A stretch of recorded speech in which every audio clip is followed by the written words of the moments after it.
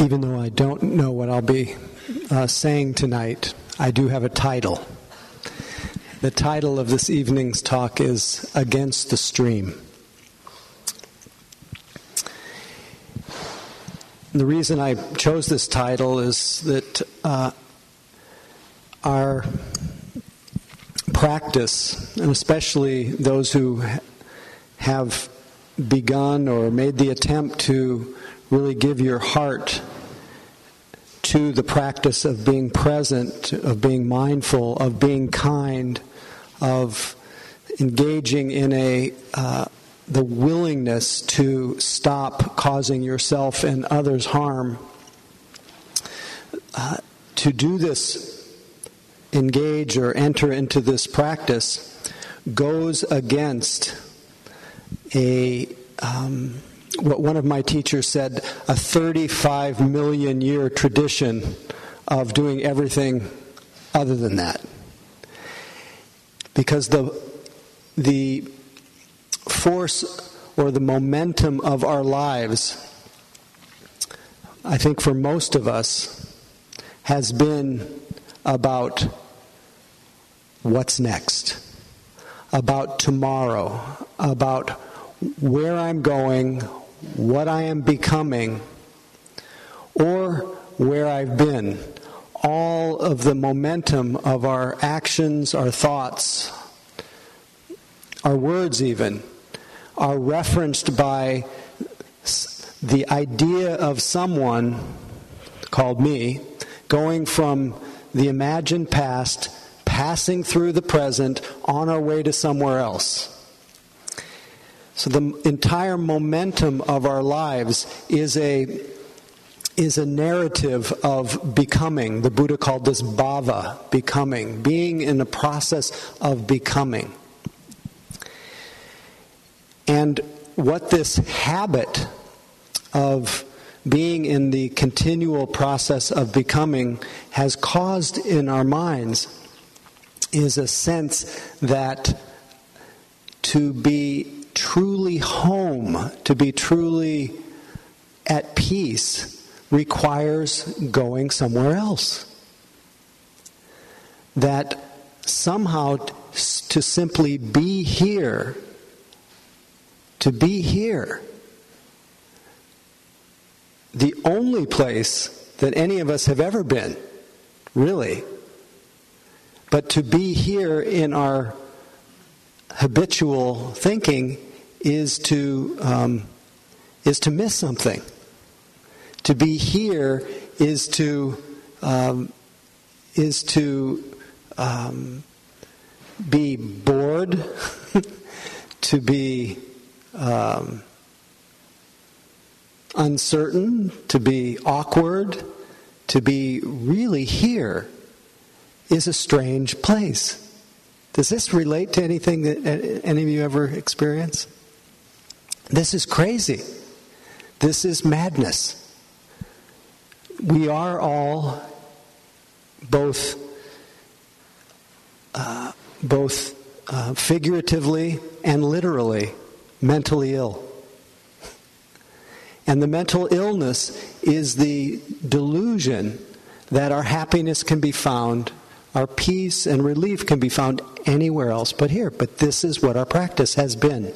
We have practiced incessantly obsessing about what's next. So to stop, actually find relief, the only place that it can be found here and now, goes against the stream of our conditioning. So we use this expression of stream, these metaphors, but the practice of meditation reminds us that we are not really going anywhere. We are not either with the stream or against the stream. This is just a metaphor. What we realize when we practice, that the beginning of this engagement with our hearts and minds and our actions, it begins right here. And the path itself is simply staying here. Staying right here. Anything else is imagination. We've talked about that before. And the end of the path, the final destination, even though we use this word path, it just means that we can move freely, that something has been cleared. So that I use path in a different way, less about going somewhere, much more about the freedom to be. But the end of that path is what? Here. Is finding our home in the present moment. And if I find home in the present moment, if I find a place of harmony and balance, compassion, goodwill, if I find that home in the present moment, then it's more than likely that I will be a little bit less contentious with you, with myself, with the world around me. I will be, hopefully, for some reason the word ornament, I will be an ornament of life rather than someone at odds with it. I will be I just won't cause harm. I'm less likely to cause harm. But we use this metaphor of against a stream because of the conditioning. The conditioning has not really led us astray. It's only led us astray in our minds. So to decondition our minds, it means to make that shift from being simply carried along by the stream of distress that plays through our mind as the profound drama of the imagined me that's going from there back there to over there somewhere. Again, it's all just a story.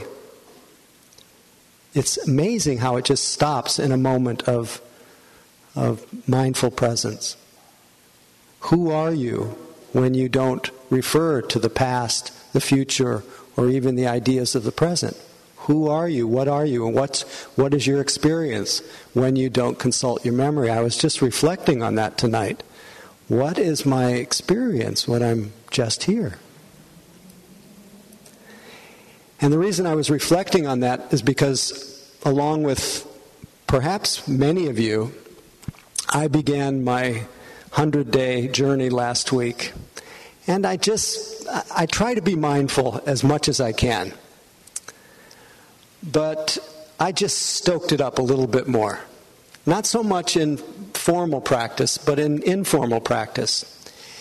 And I was shocked. I was shocked at how much my mind inclined toward complaining.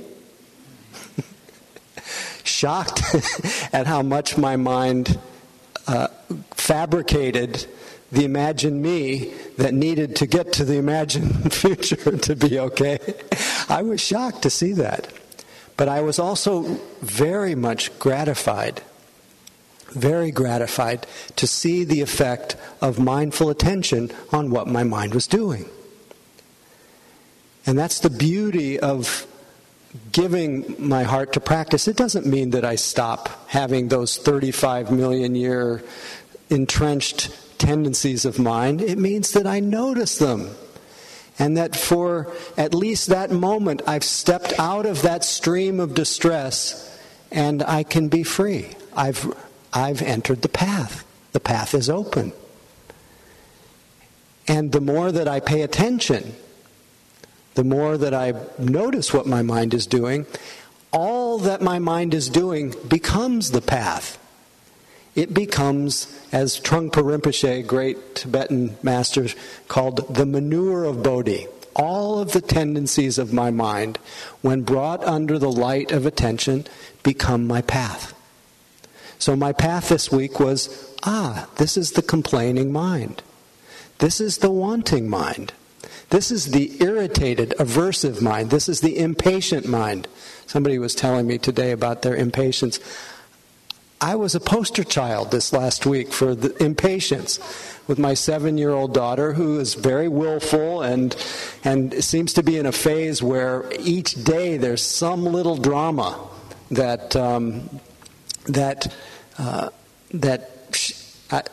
I attribute this to her. Maybe it's me, but she stirs up in order to slow things down and conform to what she wants to happen. And so consequently there is a little bit of a contentiousness that goes on, and I'm on a schedule. And I notice that impatience arises and frustration. And so I'm getting to see, as I do all the time, but in a little bit more intimate detail, because I've committed myself to using whatever is the meat of my life as the path. So to engage in this process of going against the stream, of coming out of the tangle of obliviousness and unknowing to noticing, from being lost in the stream of my process to noticing it, I am inevitably, and you will be inevitably faced with what the Buddha called kilesa, or the defilements, the torments of the mind. Those things that when they go unnoticed send us into a state of fixation, contraction, self-absorption, and a convincing view that the present is not a place I can find relief, and that something has got to be different in order for me to be happy. And what starts out as perhaps even as a morning where you have committed, and I'm speaking about myself really, but I'll say you, the big you, when you've committed to organizing your life around wise thought or wise intention. The wise intention being, as the Buddha recommended, the orienting of our thoughts toward renunciation or simplicity, contentment. That's the renunciation part, otherwise known as non-greed. Orienting our thoughts and our intentions toward non-hatred, toward goodwill. In other words, metta or compassion. And orienting our thoughts and intentions toward non-delusion, which is really a continual appreciation that whatever I do in my thoughts, in my words, or my actions doesn't just affect me, but it affects all beings everywhere, but first and foremost, the people who have to live around me.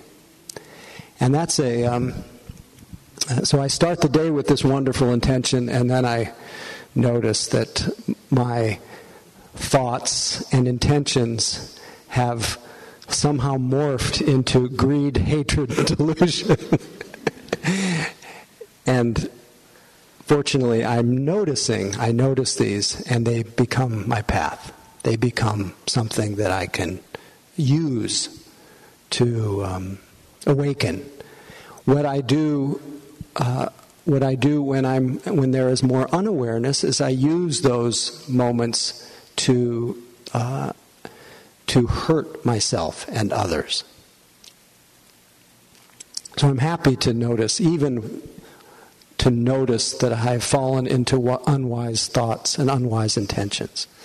But I think it's useful because we all have the 35 million year conditioning of moving along with a particular stream of habit. We can all benefit by noticing the common themes that tend to accompany unwise thought and intention. The common themes, the common defilements, the common torments that tend to be universal, that will drive all of us to a sense that there's something wrong with this moment, there's something wrong with me. What are those? What are some of the common, we'll call them states of mind or mental states or torments? What are the common mental states that will keep us in a state of distress and dissatisfaction and incline our lives toward unwise thought and intention. Greed that's one way of talking about it, but the way the Buddha spoke about it, he said there are 5 main states of mind that we tend to be visited by, that tend to run our lives and keep us from that deepest wish to be well and happy, to be free of suffering. They are the desire, the mind that desires sense pleasures, that desire to have some kind of pleasure. And that desire to have some kind of pleasure, desire in itself, no big deal. A liking, a wanting, but desire, when it hardens, it turns into craving, and craving turns into attachment. Attachment turns into identification, and pretty soon we are completely dependent on objects of desire for our sense of well-being.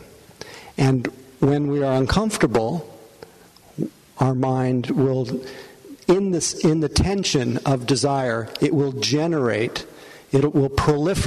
in a fantasy world of desires, of what I need and what I want to have in order to be happy. This is our cultural habit. It's a very strong cultural conditioning. Most of you who've sat here before know that I often refer to a character in the advertising world. And of course, the advertising world understands this wanting mind, and they actually cynically use it to keep us in a state of greed, because the whole consumer machine needs to keep us greedy to keep going. It's just how it works.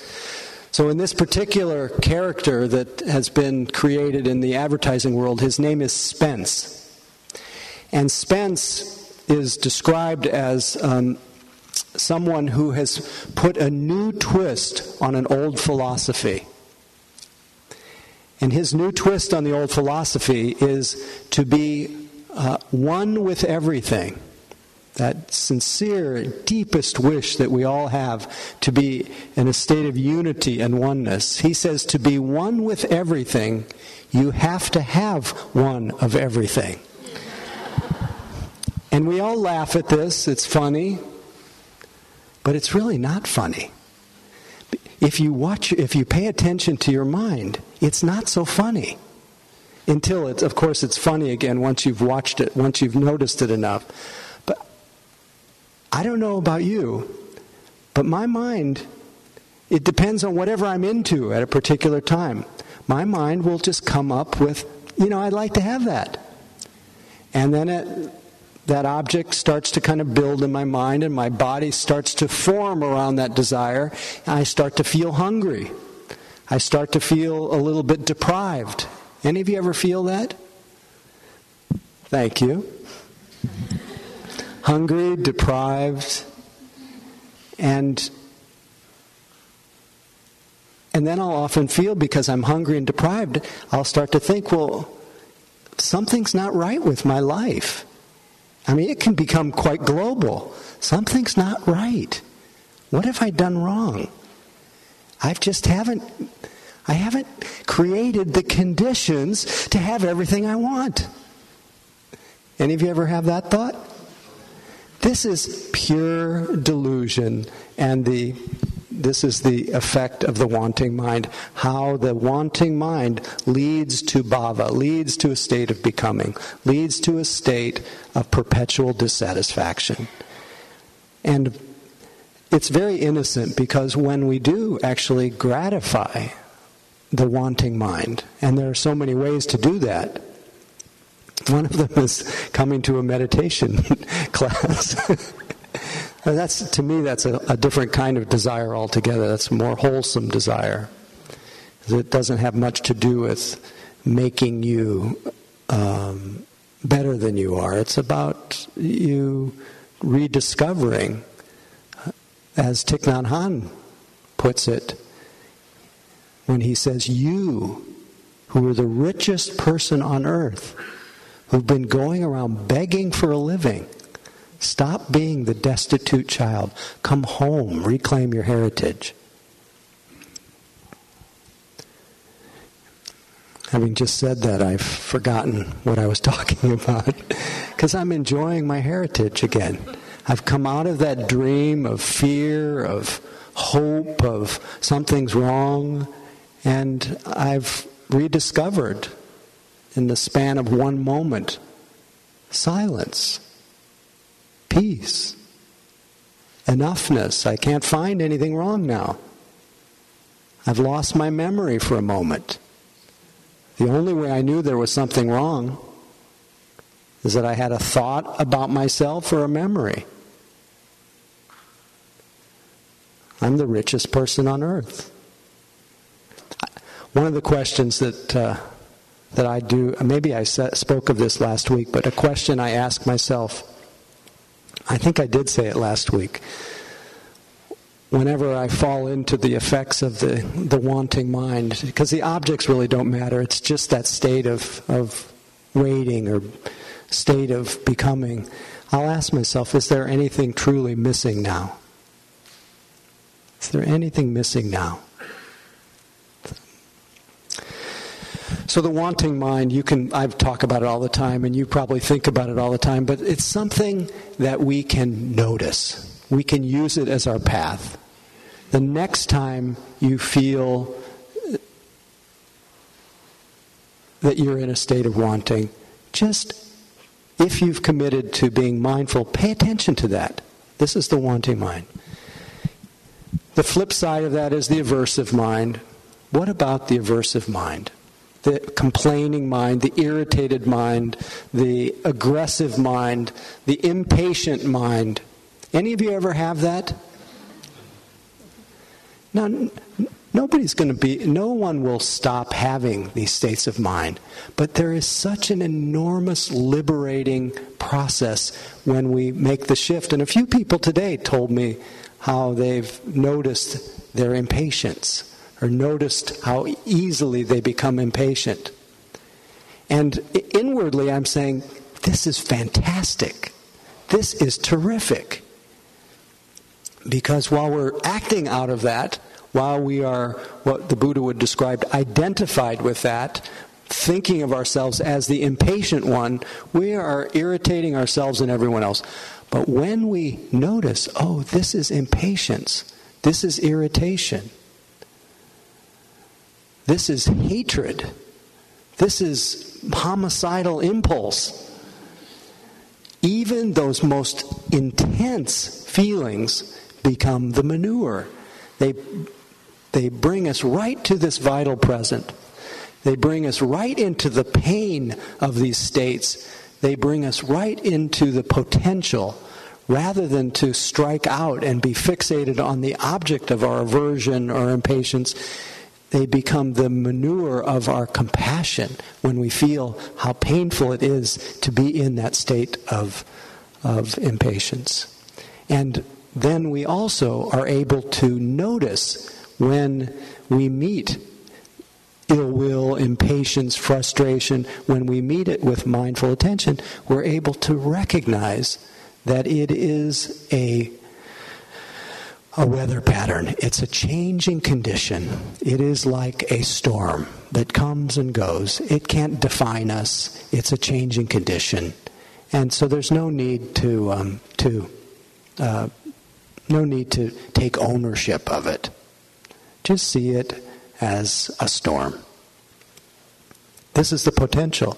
Then you won't mind when you feel impatient. You won't mind when you feel frustrated. You won't mind when you feel intense desire. Because you know that it will be, if you're feeling it, it will be tenderizing your heart.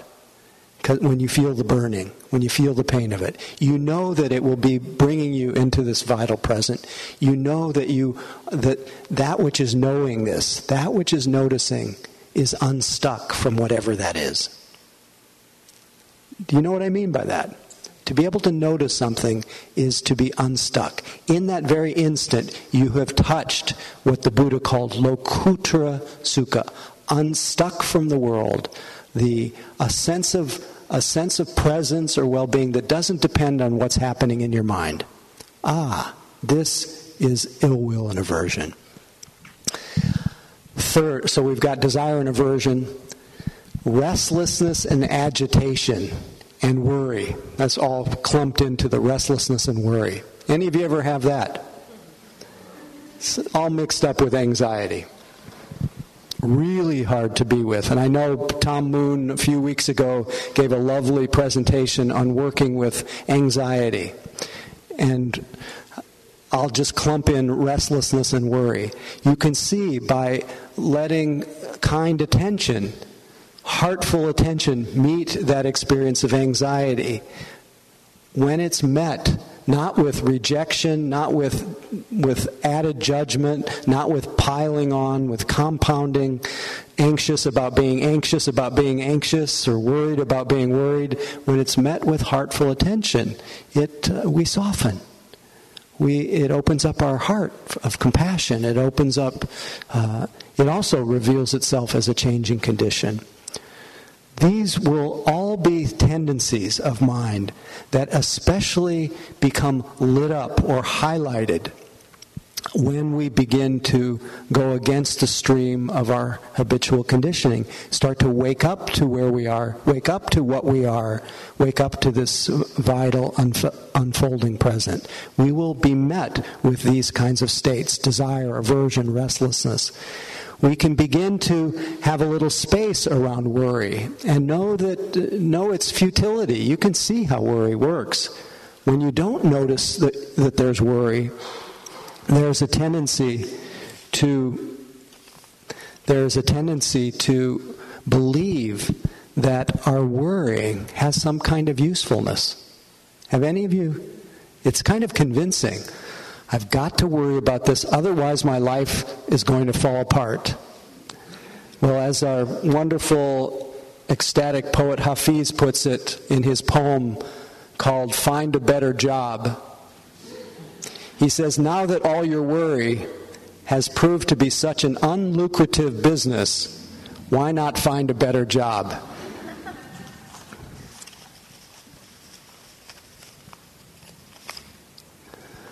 Clearly, the worrying mind is just it's like a brain, it's like the brain being caught it's like a scratch in the brain. It is caught in a loop that repeats itself over and over and over, and a lot of its momentum comes from being disembodied, from losing contact with this vital present. And a lot of our anxiety arises because we've lost our emotional articulation, ability just to feel what's going on. And because we have a difficult time feeling what's going on through the body, the pressure of those unfelt feelings tend to express themselves, discharge as discursive thinking, what the Buddha called papancha, or proliferation, or complication, which further creates a sense of disembodiment, which further gives rise to our body calling out, crying out for attention. And the way that it cries out for attention is we feel really anxious. One way to look at it. So as soon as you can, during the course of your 100-day practice or whatever practice you're doing, the sooner you can put your mind in your body in your mind, under the light of full attention, it will protect you a lot from worry. So right here even, put your mind in your body. Know what's going on in your heart right now. Just sense what that is, what the mood is, what the state of your body is, what the state of your thoughts are. So you can do one of those quickies right now.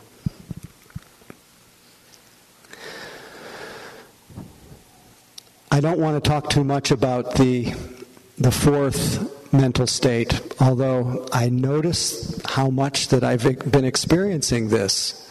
And I think it's a habit. And it's partly the fruit of my lifestyle. And my lifestyle, I would say, is a bit on the busy side. Any of you busy? Any of you identify yourself as busy? Well, you'll like this passage. From Amy Krauss Rosenthal. Indulge me, please forgive me, those who've heard this many times. Did I read it last week? Thank you. How have you been? Busy. How's work? Busy. How was your week? Good. Busy.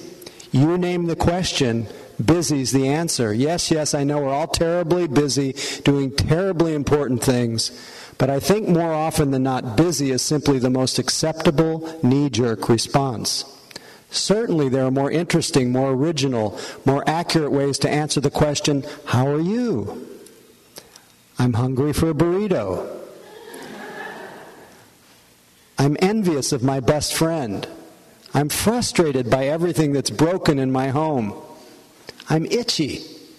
Yet, busy stands alone as the easiest way of summarizing all that you do and all that you are. I'm busy is the short way of saying, implying, my time is filled, my phone does not stop ringing, and you, therefore, should think well of me. Have people always been this busy? Did cavemen think they were busy too? This week is crazy. I've got about 10 caves to draw on. Can I meet you by the fire next week?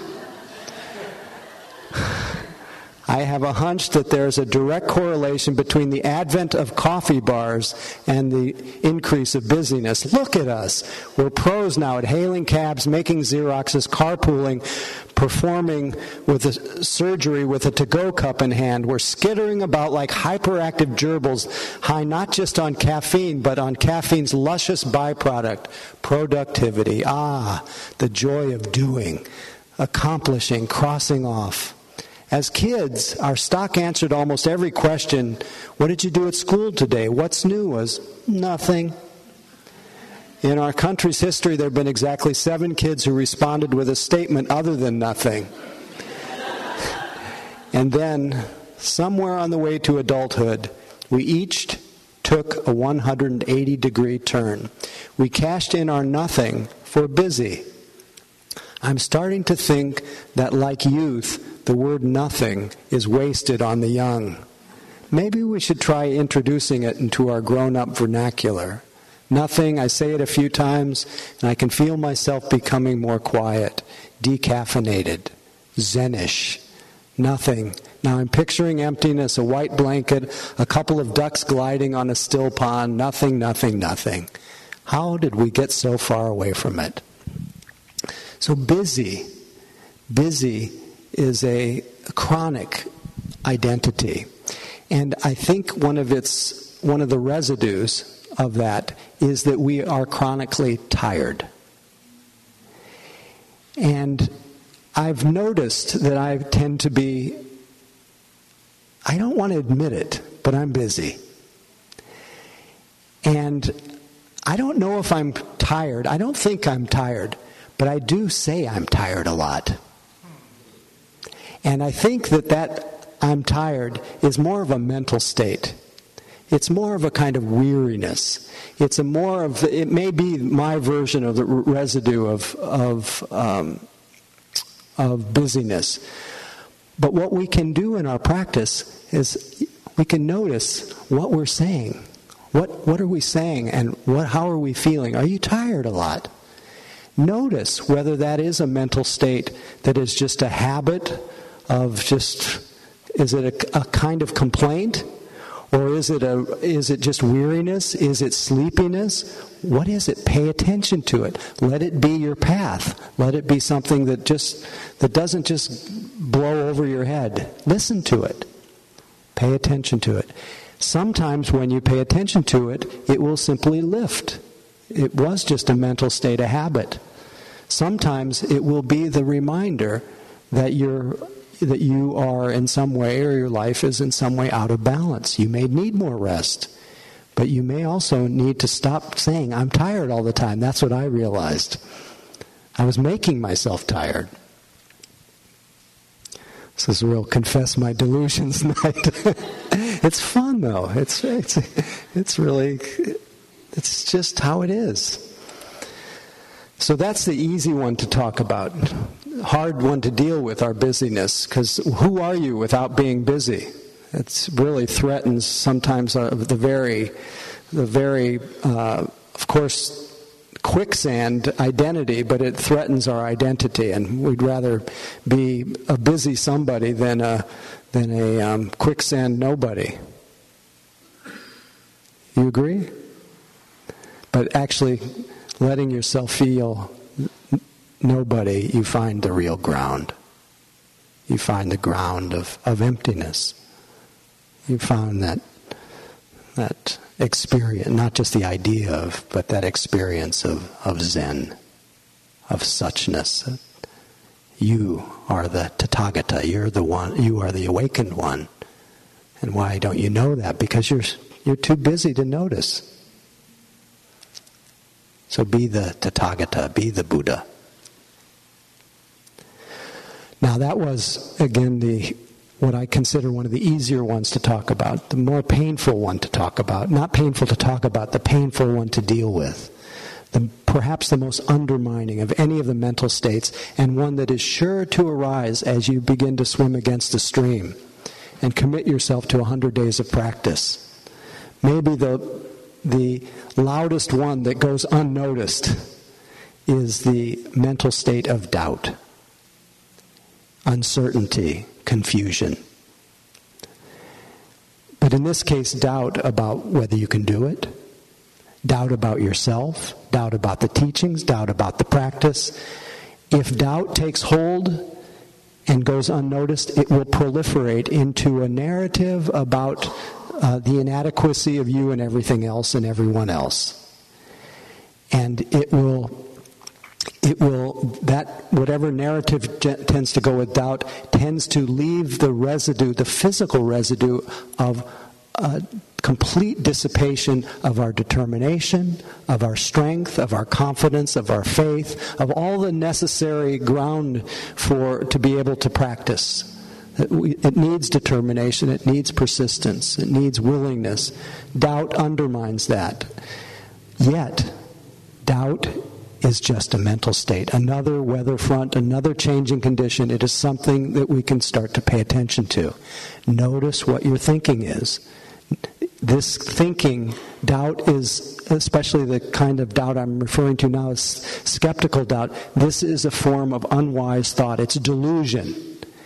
It's creating a version of you that doesn't exist, the one who can't get it. It's creating a version of everyone of someone else or something else that's just a projection onto that other. As it's just all mind-made. It's easy to say it's mind-made, but when we actually deal with doubt, we see the way how it affects our energy system, how it affects our vitality. And so it's hard to be with doubt and its effects. Yet, the moment, and I'll challenge you, the moment you make that shift from being caught in some story of doubt about yourself, your life, whatever you're doing, to noticing, oh, this is doubt, feeling how it manifests in your body. See what happens when you have that magical mixture of doubt and awareness, kind awareness. See what happens. That doubt cannot sustain itself in the light of attention, in the light of kindness. Doubt will reveal itself as just a series of thoughts and a lot of crummy feelings in the body. Not me, not mine, impermanent, empty. So please, make a list for this next 100 days or the rest of your life.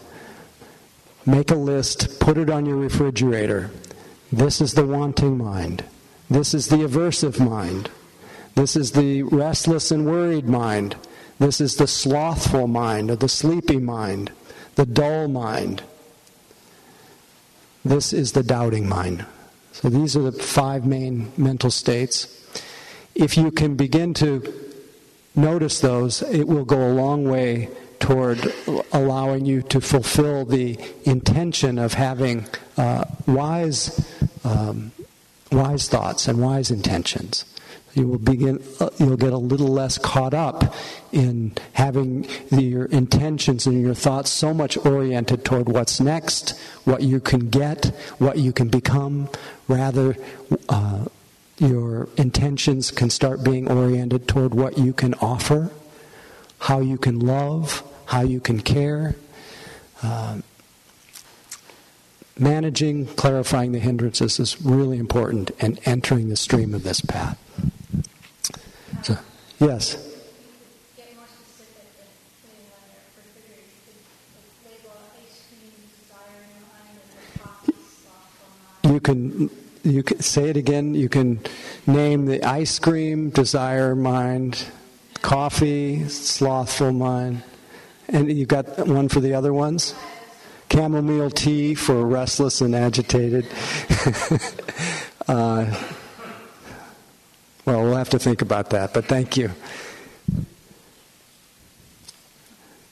So all of this needs loving attention. Please. Yeah, sorry I talked the whole time, but go ahead. This isn't my normal topic.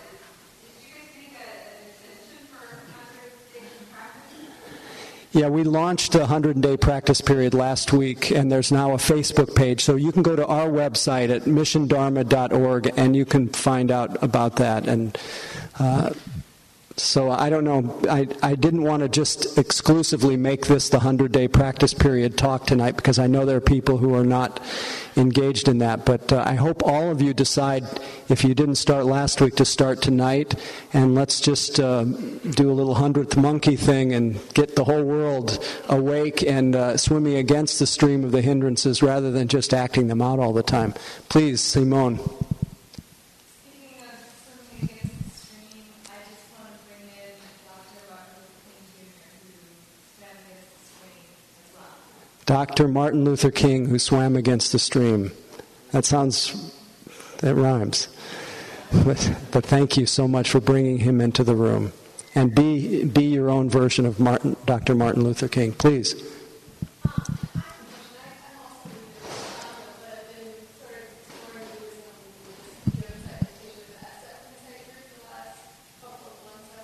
Yes.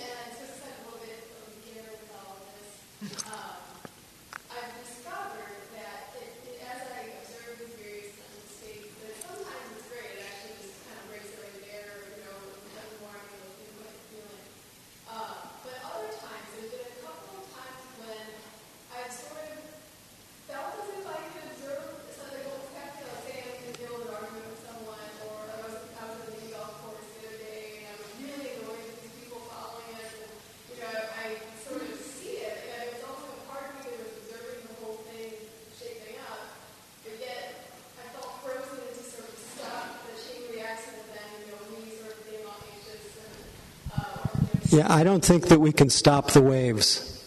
That's not the point, really, of practice. It's really to find our composure, even when the habits are just playing out.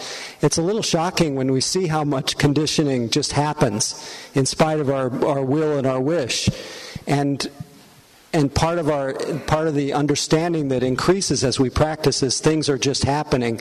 But we do have, by meeting it with attention, that our relationship to that changes, where there's a little less stickiness, but it's not so much about stopping the waves, but seeing how they come and go by themselves. And so then if you see the way it happens all by itself, then there's less judgment about it. There's less piling on when you notice that you've somehow fallen into some kind of reactive pattern. It's just inevitable. So be very kind, merciful. We're all very conditioned. It started way before you were born. Pleasure. We do have to stop for the evening.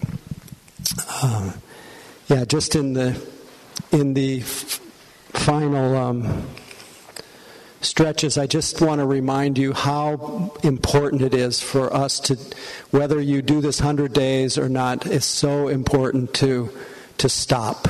So I want to end tonight, at least this part, with one of my favorite Pablo Neruda poems.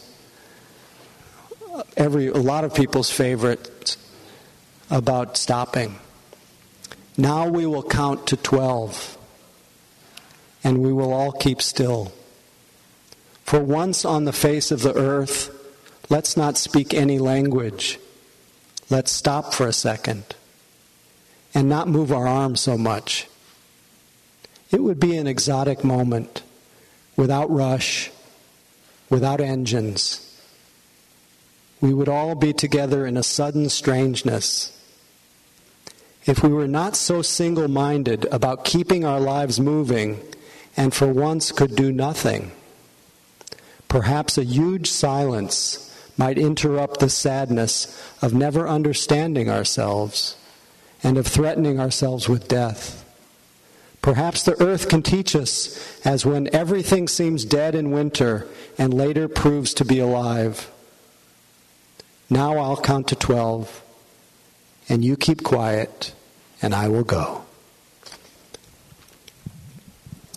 So may our quietness be the cause of quietness in all beings. May anything of our practice that is beneficial, good, any fruits, any merit, any blessings that arise from our life and our practice, may it all be shared freely with all beings everywhere, and shared with a deep wish that all beings can have happiness and peace in their lives, and the causes of happiness and peace increasing every day. That all beings can be free of suffering and the causes of suffering, that all beings can recognize the sacred happiness that's without sorrow here and now, and not look for anything but this anywhere else. And a deep wish that all beings can make that shift from being caught in the stream of events to meeting the stream of events with equanimity, less grasping, less aversion, to a wise relationship with things as they are. May all beings be free and live with ease. May our practice be dedicated to the welfare and benefit of all beings.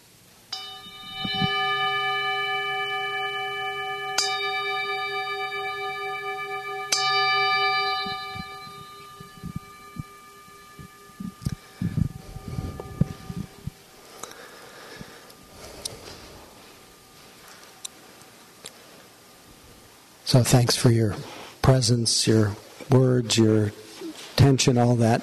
Just a reminder of our room rental at $150 a week.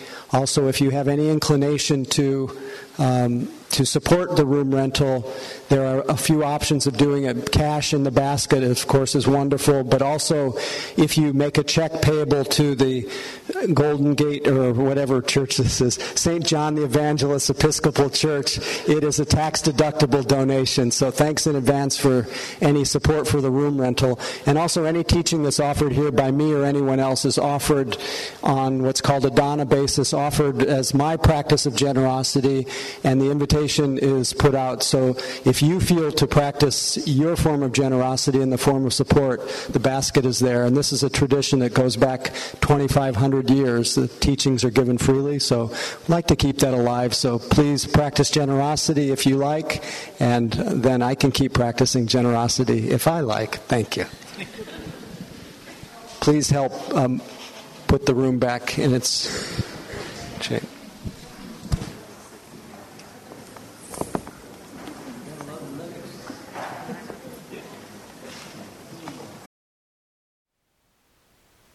Thank you for listening.